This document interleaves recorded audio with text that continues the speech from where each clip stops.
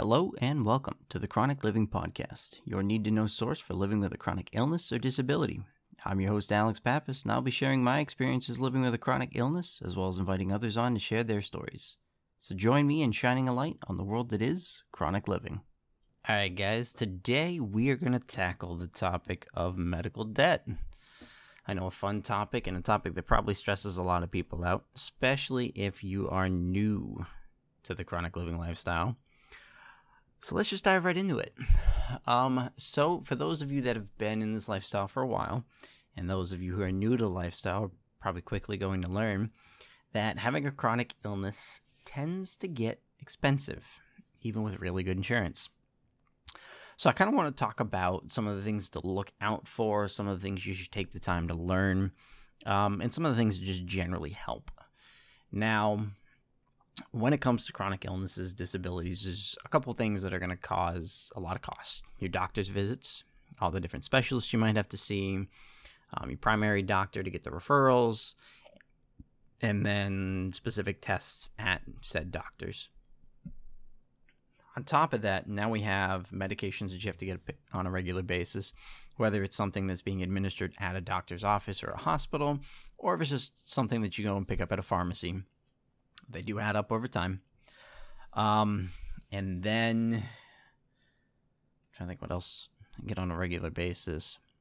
The copay and cost that comes along with your insurance, if you do have insurance, for those of you in the United States. Now, a couple things to kind of break down and go over. Starting with insurance. Because being someone that's had a chronic illness for 10 years, I'm still figuring out insurance, all the ins and outs on the back end of it. I mean, I have my own insurance through my employer, and it can still be complicated. It can still not make sense, and it's really important to kind of learn and track. Now, thankfully, I've recently talked to my insurance and ran into this really nice lady that worked in the claims department that kind of explained things and broke it down for my insurance plan that made a lot more sense to me versus just, hey, claim was declined or not declined, and here's how it qualifies into it.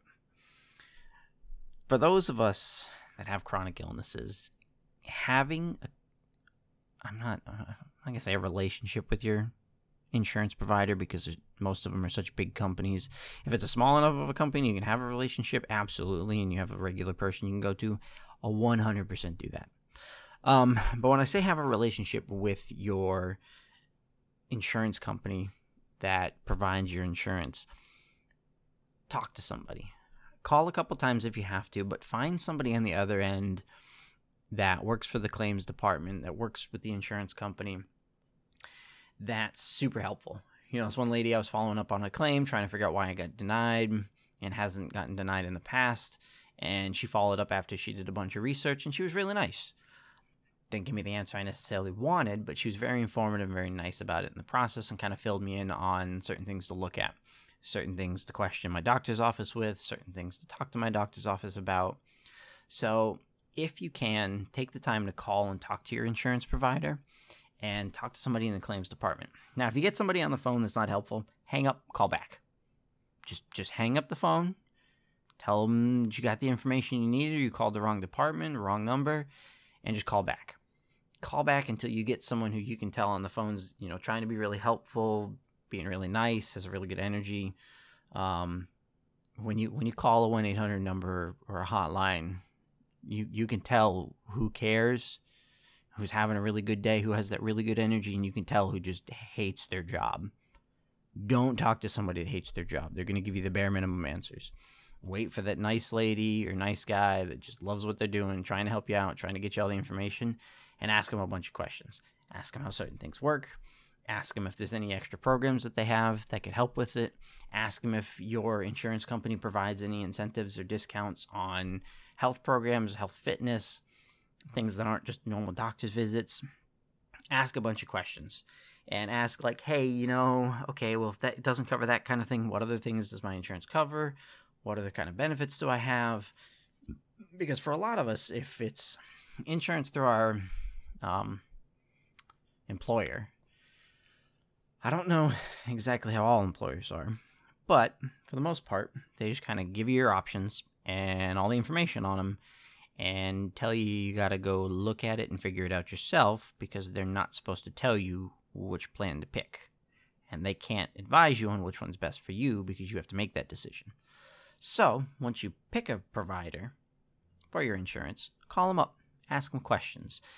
All they are, their job is to help you with claims, help you with things. So calling them up, you can actually get solid answers from them, from a person, versus having to read a book and information on what things, break down into. And just ask a bunch of questions. Once you have a fundamental understanding, you can kind of go into things ahead of time, and that kind of moves into the kind of relationship you need to have with your doctor's office. Now, this is something I'm kind of putting into place more recently, just because I've gotten some surprise bills. Nothing major. It's just kind of when you get a random bill out of nowhere that you weren't expecting, it's just a little bit of a shock. Having a conversation with your doctor's office is because if you have a regular doctor, regular specialist that you go to for your illness or disability, you need to have a conversation with them. Your doctor's going to be the one ordering all the tests. They're going to be prescribing any sort of medications. They're going to be the ones that are setting things up that are going to get submitted to your insurance company. Now, a conversation I just had with my doctor was they need to get pre-approvals on anything they send out. And the reason I had to do that is I'm on Remicade. Remicade, if you ever have it and you kind of have some symptoms or, you might be upping your dosage, you can develop what's called antibodies to the Remicade. From being on it for a certain amount of time, from missing, your infusion frequency, going too long in between infusions, you can build up antibodies and essentially your body can have an allergic reaction to the Remicade. Or you can start flaring up in response to getting the Remicade. Now, the reason I'm using this as an example is from my understanding, there are very, very few labs in the United States that can test for antibodies. In my case, the lab that it was sent to is out of network. So that means my insurance company does not cover it. They don't pay for any of it. The lab itself bills me. Now, the reason I'm putting in place that my doctor's office or whoever they're sending it to is going to have to get a pre-approval before they're allowed to do it is because with the pre-approval, they can go out, they can ask my insurance company, they can try to justify it ahead of time and get the approval for it. And if not, then my doctor's office can check and say, hey, are there any of the labs that might fall into that network that's covered so I don't get random bills out of the middle of nowhere. And at this point, it's more an annoyance to me.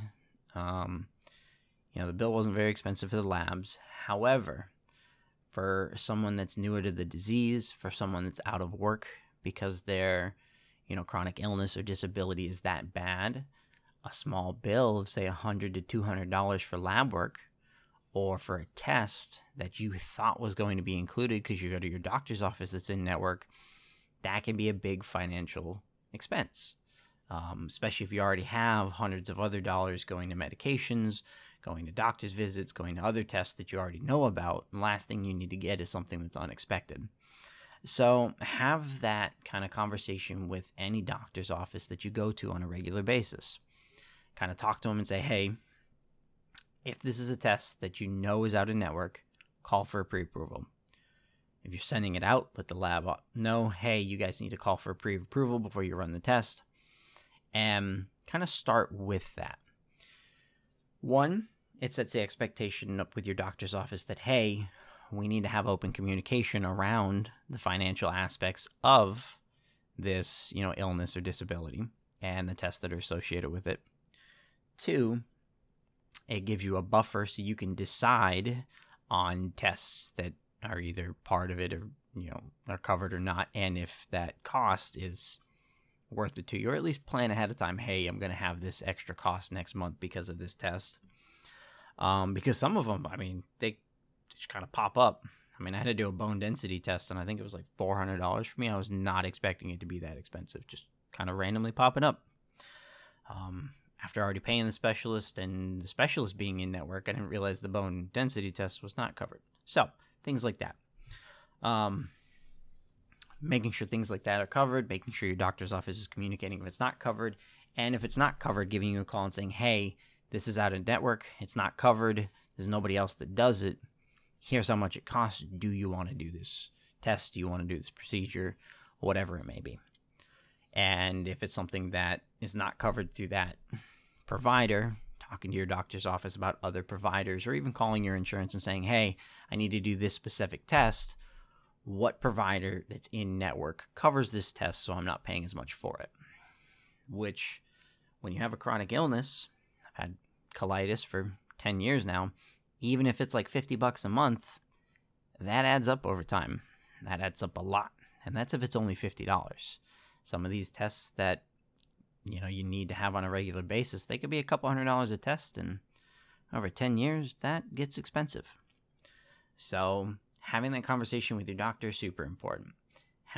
Setting that expectation, super important.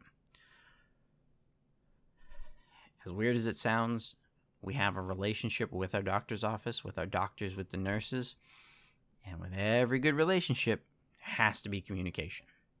Whether it's business relationship, in this case, a healthcare relationship with your healthcare provider, you have to have that communication of what's going on. This goes financially. Now, another thing that's important, and part of this communication thing, a lot of people aren't aware of the differences between pre-approval required versus non-pre-approval required medications or procedures, anything that you kind of have done. Now, the reason I bring this up is I am on Remicade, like I said, and Remicade you normally get every 8 weeks. At a normal dosage, I get it every 6 weeks just because it responds a little bit better with how severe my colitis is.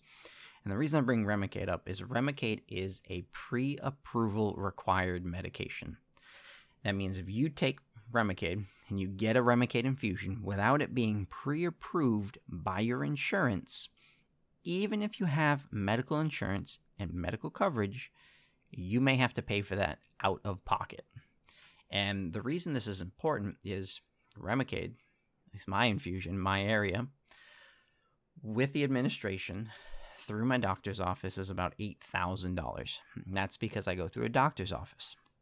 For those of you that get it done at a hospital, I've seen and heard it being upwards of $20,000 from some people in the various colitis and Crohn's group. That is a very expensive procedure to have done at minimum every 8 weeks, $20,000.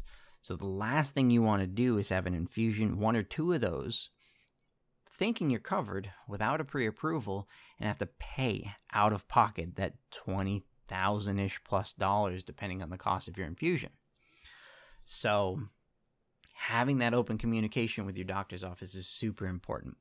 Now, from my understanding and from looking at the CDC's website, colitis tends to have a more expensive out-of-pocket than certain diseases, and depending on the medication that you're on. And Remicade is one of those more expensive medications. But this applies to everything. And this applies to every sort of illness, every sort of disability. Anytime medications come into play, anytime regular testing comes into play, make sure you know how your insurance works.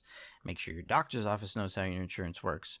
And make sure that if it's not covered, your doctor's office knows not to run the tests, or at least to get your approval beforehand. And depending on what it is and the severity of it, you can decide and talk to your doctor about the importance of it and kind of go from there.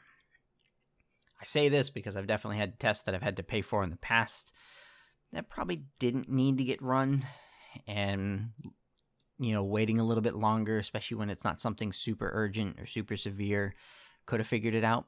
But just by default, doctor's office pushed the test and ended up paying for it.